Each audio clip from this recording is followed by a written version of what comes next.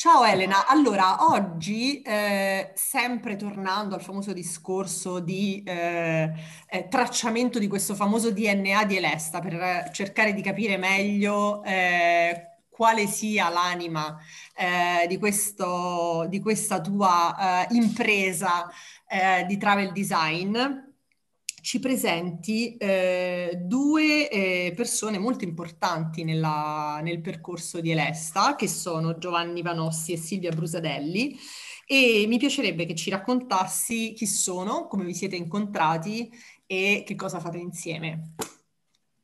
Grazie Patrizia.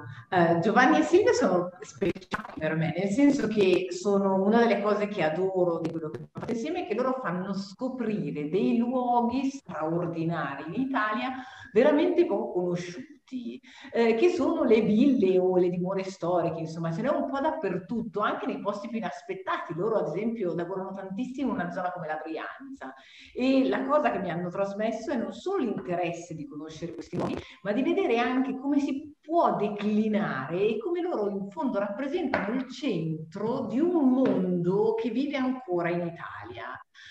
Giovanni e Silvia mi parlano sempre, no? Uno dei miei grossi problemi è: ma come si chiamano questi luoghi meravigliosi ancora adesso abitati, insomma, questi castelli, dimore? Giovanni, la terminologia è: qual è la vostra specialità? Sì, noi siamo specializzati in residenze storiche, cioè vuol dire tutte quelle dimore che hanno un passato interessante, affascinante e che custodiscono ancora oggi all'interno delle loro mura dei gioielli interessanti, a volte anche artistici importanti, ma altri proprio degli elementi della vita quotidiana, perché lì si riassume in qualche modo la storia, diciamo, della nostra cultura, della nostra tradizione, e sono affascinantissime. Poi hanno varie declinazioni. Ovviamente c'è la Villa di Delizia, che sono le belle residenze di campagna, piuttosto che il Palazzo di Città, che sono bei palazzi all'interno di queste cortine edilizie interessanti delle città italiane. Poi invece ci sono delle dimore più semplici, borghesi, ad esempio dei villini borghesi un pochettino più semplici, più piccoli, fino ad arrivare anche alle cascine, alle case sostanzialmente dei contadini, perché tutto in qualche modo messo assieme fa quella che è la nostra storia, la nostra cultura. Ed è bellissimo in qualche modo all'interno dei locali vedere come si viveva in passato e capire anche perché certe cose che facciamo oggi sostanzialmente arrivano dal passato. Io farei un attimo, no, sto scoprendo cose incredibili. Io farei un passo indietro proprio nella conoscenza con Silvia e Giovanni, perché io sono una curiosa e mi piacerebbe sapere come si sono incontrati loro due, nel senso da dove è iniziato questo progetto, come è iniziato, e poi vabbè passiamo all'incontro con Elena, però mi piacerebbe conoscere la genesi di tutto. Sì, io e Giovanni ci siamo incontrati all'Università dell'Insubria di Como, perché entrambi abbiamo frequentato il corso di Scienze dei Beni e delle Attività Culturali e le nostre tesi si sono incontrate proprio, in particolare quella di Giovanni, sullo studio delle residenze storiche del territorio legate alle filande. A poco alla volta abbiamo visto che tanti nostri interessi erano comuni e da lì poi abbiamo pensato che oltre allo studio si poteva mettere in qualche modo a reddito quello che era stata i nostri studi e le nostre passioni per le dimore storiche, creando proprio dei percorsi, delle visite a livello turistico-culturale proprio qui nel territorio, nelle dimore che hanno ancora, possiedono ancora tutti gli oggetti, la storia, la famiglia che da generazione in generazione porta avanti queste dimore. E quindi ne abbiamo fatto diventare il nostro lavoro.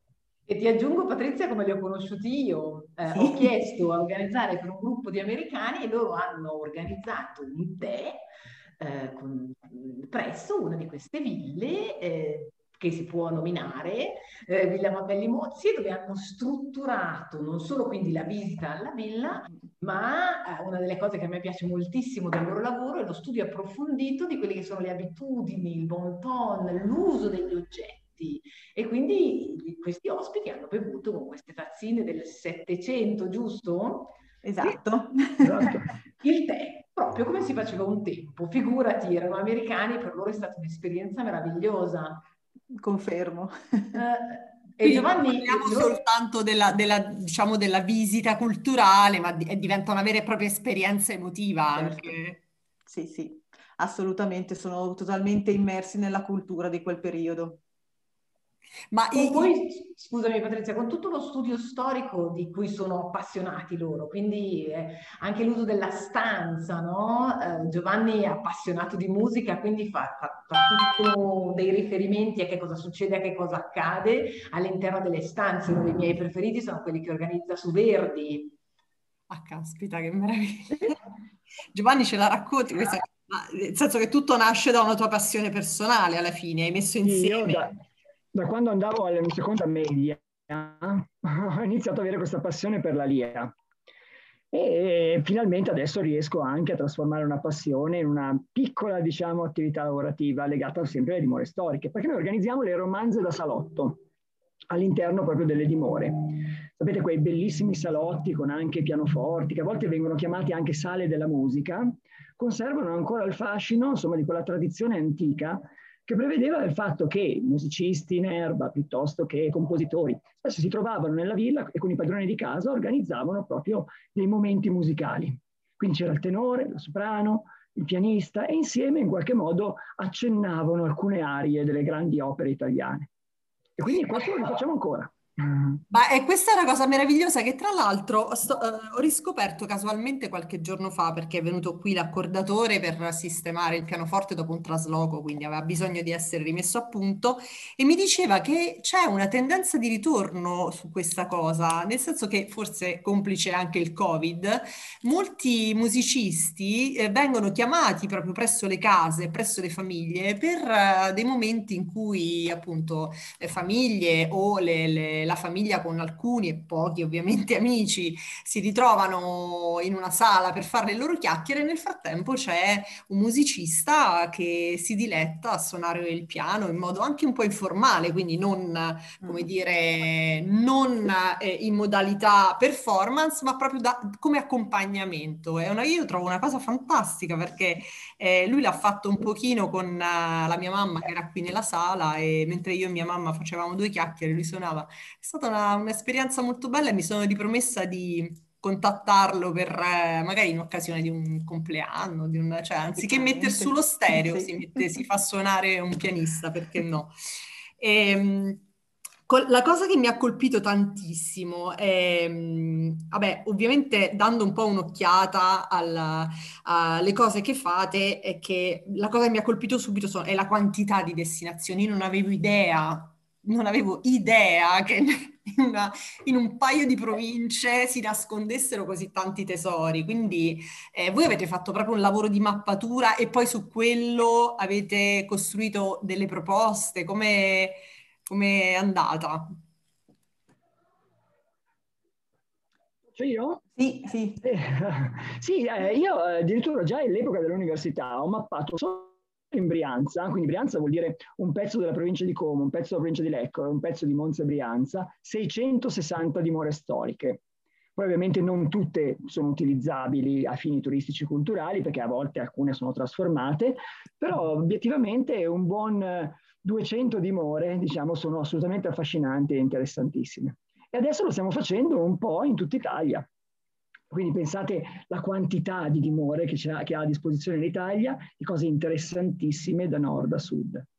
Quindi Patrizia, diciamo, scusami, una delle cose che a me è piaciuto da morire le prime volte che sono andata a vedere è che all'interno di queste dimore, di queste residenze, la gente, a parte che vive ancora, ma ci sono tutte le cose che venivano utilizzati. Quindi io che sono sempre stata una fanatica, i pavimenti, i mobili, le attrezzature per la cucina, insomma, c'è proprio tutta, se vuoi, il passato del nostro Made in Italy, no? È lì che accadeva tutto, è molto interessante.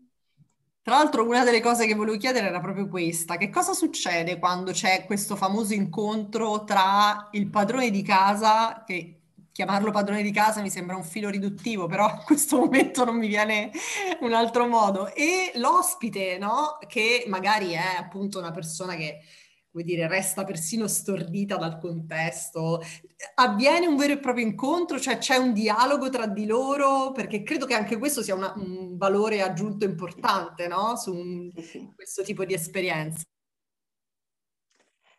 Sì, quasi tutte le dimore, le residenze in cui noi organizziamo appunto eventi, c'è l'incontro tra chi viene a visitare tra gli ospiti e il padrone di casa, il proprietario. Se il proprietario c'è, è sempre ben lieto di salutare il gruppo, le persone, far vedere gli spazi e magari raccontare anche qualcosa sulla storia della sua famiglia, che poi sono le curiosità che piacciono di più agli ospiti che arrivano a visitare le dimore. Quindi non avete incontrato resistenze, cioè c'è disponibilità da parte loro ad incontrare il turista, perché io mi domandavo, magari questi qui si vedono entrare queste persone dentro casa e dicono, vabbè, mi ritiro in una delle ali del palazzo, non voglio vedere nessuno. Invece hanno piacere di incontrare i vostri ospiti. Questa è una cosa molto bella perché, insomma, rende sicuramente l'esperienza più unica, no? Sì, hanno piacere, ma soprattutto continuano la tradizione. Voi considerate che questi luoghi, le ville di Delizia soprattutto, sono luoghi proprio realizzati per ospitare amici, per ospitare persone. Quindi più persone ci sono all'interno di questi luoghi, più ovviamente funzionano, perché tutti gli elementi, quindi le stanze, i giardini, le strutture, sono proprio pensate proprio per ospitare gente. E se rimane vuota è una tristezza infinita, in qualche modo. E quindi riuscire a incontrare persone anche al giorno d'oggi è davvero bellissimo, è un valore aggiunto proprio anche della dimora. Io ci tenevo ad avere anche un po' un vostro parere su che cosa è significato, perché è inevitabile quando si incontra Elena, il suo team, il suo progetto, che cosa è significato per voi elestizzare la vostra formula, nel senso che voi comunque avevate già, diciamo, un modus, no? Di offrire la vostra proposta, eccetera. Non è cambiato niente, era esattamente quello che è corrispondente con l'idea di Elesta, oppure questo incontro tra voi ha fatto sì che, come dire, si scattasse qualcosa e cambiasse qualcosa? Chi vuole rispondere? Silvia. Elena anche, puoi dire puoi Infatti, tu, Elena. volevo capire se Elena voleva dire qualcosa. Ah no, per me è stato da subito, io loro li sento molto elesta, non so come dire, nel senso che comunque la passione, la cura nei dettagli, il desiderio di andare a scegliere, questa voglia di incontrare le persone, di vedere le storie, no? E poi, come oramai avete visto anche di Elesta, il desiderio di approfondimento fino a dei livelli maniacali, cioè con loro ho fatto le ghiacciaie, gli armadi dove si stira, no, direi. E poi la cosa bella che è nata sono tutti dei percorsi, quello sì, li abbiamo sviluppati poi insieme, perché adesso magari lo diranno, si può anche dormire, vero? Esatto. Si può pernottare in queste dimore? Assolutamente sì. Ogni dimora ha delle sue, diciamo, stanze, soluzioni alloggiative, ricettive particolari, ognuna ha un po' soluzioni particolari, ognuna è un po' diversa dall'altra, diciamo. Si può pernottare in antiche scuderie ristrutturate, piuttosto che in bellissime e sontuose camere da letto del Settecento, dell'Ottocento, in antiche soffitte, a volte anche delle soffitte che un tempo appartenevano al personale della casa e oggi invece sono state rifunzionalizzate proprio per ospitare ospiti. Nelle case dei giardinieri anche, è affascinantissimo, dove c'è ancora la piccola serra vicino che magari noi utilizziamo per fare la colazione al mattino, piuttosto che in delle logge affrescate, quindi davvero molto molto interessante. Ma quindi l'ospite tipo, cioè proviamo a immaginare un ospite ideale di queste vostre proposte. Immagino che i gruppi debbano comunque rimanere piccoli gruppi, oppure gruppi familiari, presumo, o Sì. gruppi di amici o gruppi familiari, perché altrimenti la magia un po' si perde, cioè non sono sicuramente circuiti adatti ad un numero troppo elevato di persone e probabilmente se tra queste c'è una vicinanza, che sia essa un'amicizia o appunto una familiarità, probabilmente diventa ancora più godibile. L'ideale sono proprio gruppetti di 8, 10, 15 persone al massimo, che a volte sono magari delle famiglie, 2 o 3 famiglie che si uniscono, un gruppo di amici, un gruppo allargato di amici, perché le dimore insomma, hanno varie camere da letto a disposizione, proprio perché anche un tempo si ospitavano tante persone, come dicevo prima. Che però tentano di non risponderti, Patrizia. Non ho capito. Sulle lestizzazioni o su come si sono fatte nel momento in cui ci siamo incontrati. No, rispondo, no, è vero. No, assolutamente. Noi siamo molto in sintonia, anche perché Elena mi ha portato a riflettere su questo concetto delle passioni. Effettivamente anche la nostra attività è nata da una forte passione, quindi questo elemento del mettere assieme le mani e sviluppare delle attività proprio su questo ci vede assolutamente molto molto vicini. E quindi facciamo delle cose simili sostanzialmente. Infatti la cosa che sta tornando sempre è che non esiste nessuna elestizzazione di progetti. In realtà quello che funziona è proprio l'incontro tra le persone, no? Cioè quello che mette in comune le persone che orbitano attorno al progetto Elesta, diciamo, è una comunanza di idee, di visione, no? Di percezione di ciò che può creare valore duraturo e di cosa sicuramente no. Quindi secondo me alla fine è più la legge dell'attrazione che mette insieme persone Sì, simili alla fine, no? sì, Con sì. una comunanza di idee e di visioni. Voi alla fine con questo tipo di progetto, secondo me, riuscite sostanzialmente, avete un'offerta, avete creato un'offerta divisa un po' in 3 parti, perché da una parte sicuramente servite un'utenza appunto dei viaggiatori che vogliono fare delle esperienze diverse e scoprire un mondo, perché c'è davvero un mondo dietro al tema delle dimore storiche. Io sto iniziando a scoprire adesso, non avevo veramente idea. Poi c'è tutto il filone dell'organizzazione degli eventi all'interno di queste ville, perché presumo che ci sia anche un mondo, per esempio, corporate business, che potrebbe essere interessato a spostarsi magari dal classico albergo dove fa la convention invece a portare magari una reunion di affari o appunto con i clienti in un contesto un pochino più Sì. diciamo, Sì, bello. sì. E contestualmente immagino anche che la pubblica amministrazione, quindi come dire, le realtà territoriali che stanno in questo momento storico particolare ragionando proprio sulla riqualificazione dei territori e sulla valorizzazione di questi territori potrebbero avvalersi della vostra esperienza per creare magari, come dire, un marketing di destinazione curato, no? E funzionale sia sul piano proprio qualitativo che magari anche quello commerciale, quantitativo, nel senso imparare a diventare una destinazione turistica, non è come dirlo, insomma, nel senso che voi probabilmente tra Elena e voi c'è questa forza potenziata, no? Da una parte la competenza storica e dall'altra anche quella organizzativa e progettuale che appunto serve quando vuoi creare un progetto turistico attorno a una destinazione. Mi fate un esempio di un progetto che avete fatto insieme, o magari qualcosa che avete in cantiere adesso da qui al breve, medio termine? Patrizia, se posso dire io, una delle cose che facciamo e che in particolare secondo me da questo punto di vista è fondamentale è il fatto che comunque ci sono dei gruppi sul territorio che vengono costantemente riproposti.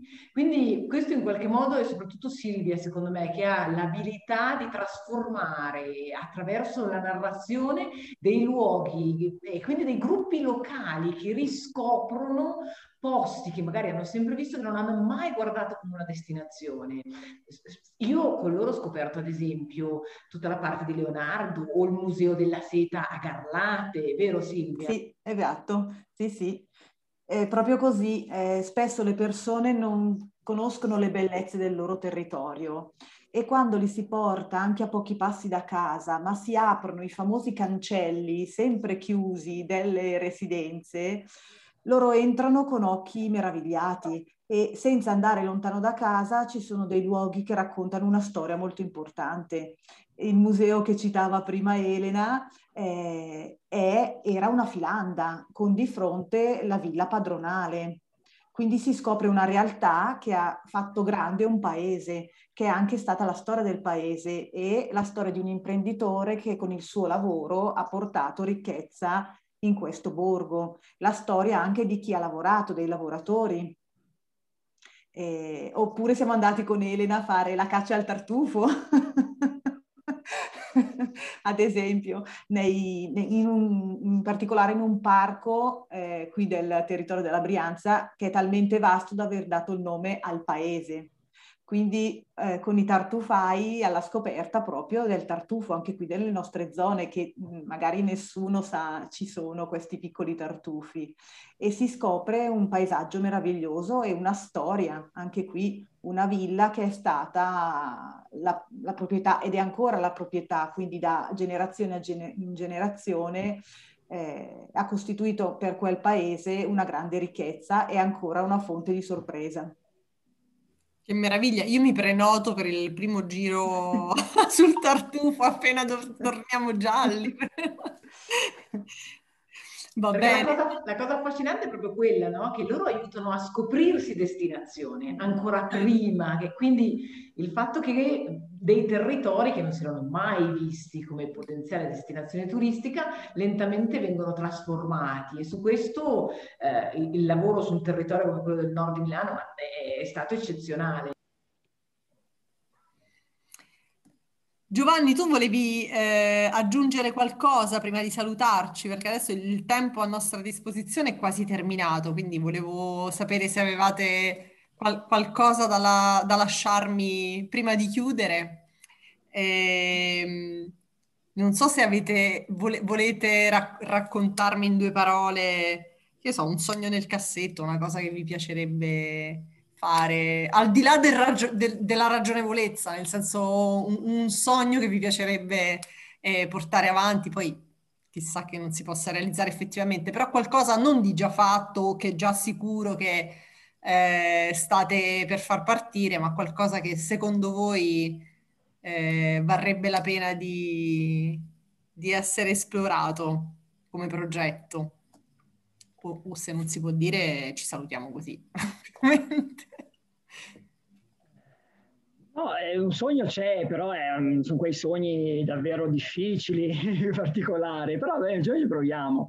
Prima vi ho detto che abbiamo tantissime soluzioni alloggiative in tante dimore storiche in tutta Italia. E Elena lo sa questo sogno che noi abbiamo nel cassetto, è riuscire in qualche modo ad avere anche... E lo condivido. La biancheria me lo dei sono perso. La biancheria dei letti di tutte queste dimore storiche, fatta con una nostra linea, come se fosse un nostro prodotto che va a riprendere il prodotto del passato e lo attualizziamo in qualche modo nel presente. E quindi avere proprio le lenzuola, avere comunque dei copriletto, piuttosto che le ciabattine da camera, piuttosto che tutta una serie di anche salviette, salviettoni per i bagni, come si usava un tempo, però attualizzarle al presente. Tutto ovviamente con la linea Villago. Ma questo è un sogno di sempre. Io, Giovanni e Silvia ci parliamo in codice. Ogni tanto quando siamo nelle posizioni viene fuori la parola le ciabattine. No, però veramente non è male perché comunque la biancheria da casa, come dire, di un certo tipo è il sogno di tante persone. Poi sicuramente posso immaginare che gli ospiti che una volta che hanno soggiornato in una di queste ville hanno provato l'esperienza, no? Di dormire tra delle lenzuola di lino piuttosto che se potessero avere l'occasione di poterle anche acquistare e portarle a casa, magari. Perché no? Ecco, rigorosamente bianca, perché biancheria vuol dire bianca, in cotone, in lino e bianca. Come vuole la tradizione. Ricamata, giusto, Gio? Ricamata, rigorosamente ricamata. Perché oggi chiamiamo biancheria ciò che non è bianco. E quindi a volte, effettivamente, noi ritorniamo alla tradizione. È vero, io faccio il tifo per questa idea, non vedo l'ora di vedere la prima collezione brandizzata. Intanto vi ringrazio e vi do appuntamento alla prossima chiacchierata. Buona serata a tutti. Grazie. Buona serata. Arrivederci. Ciao.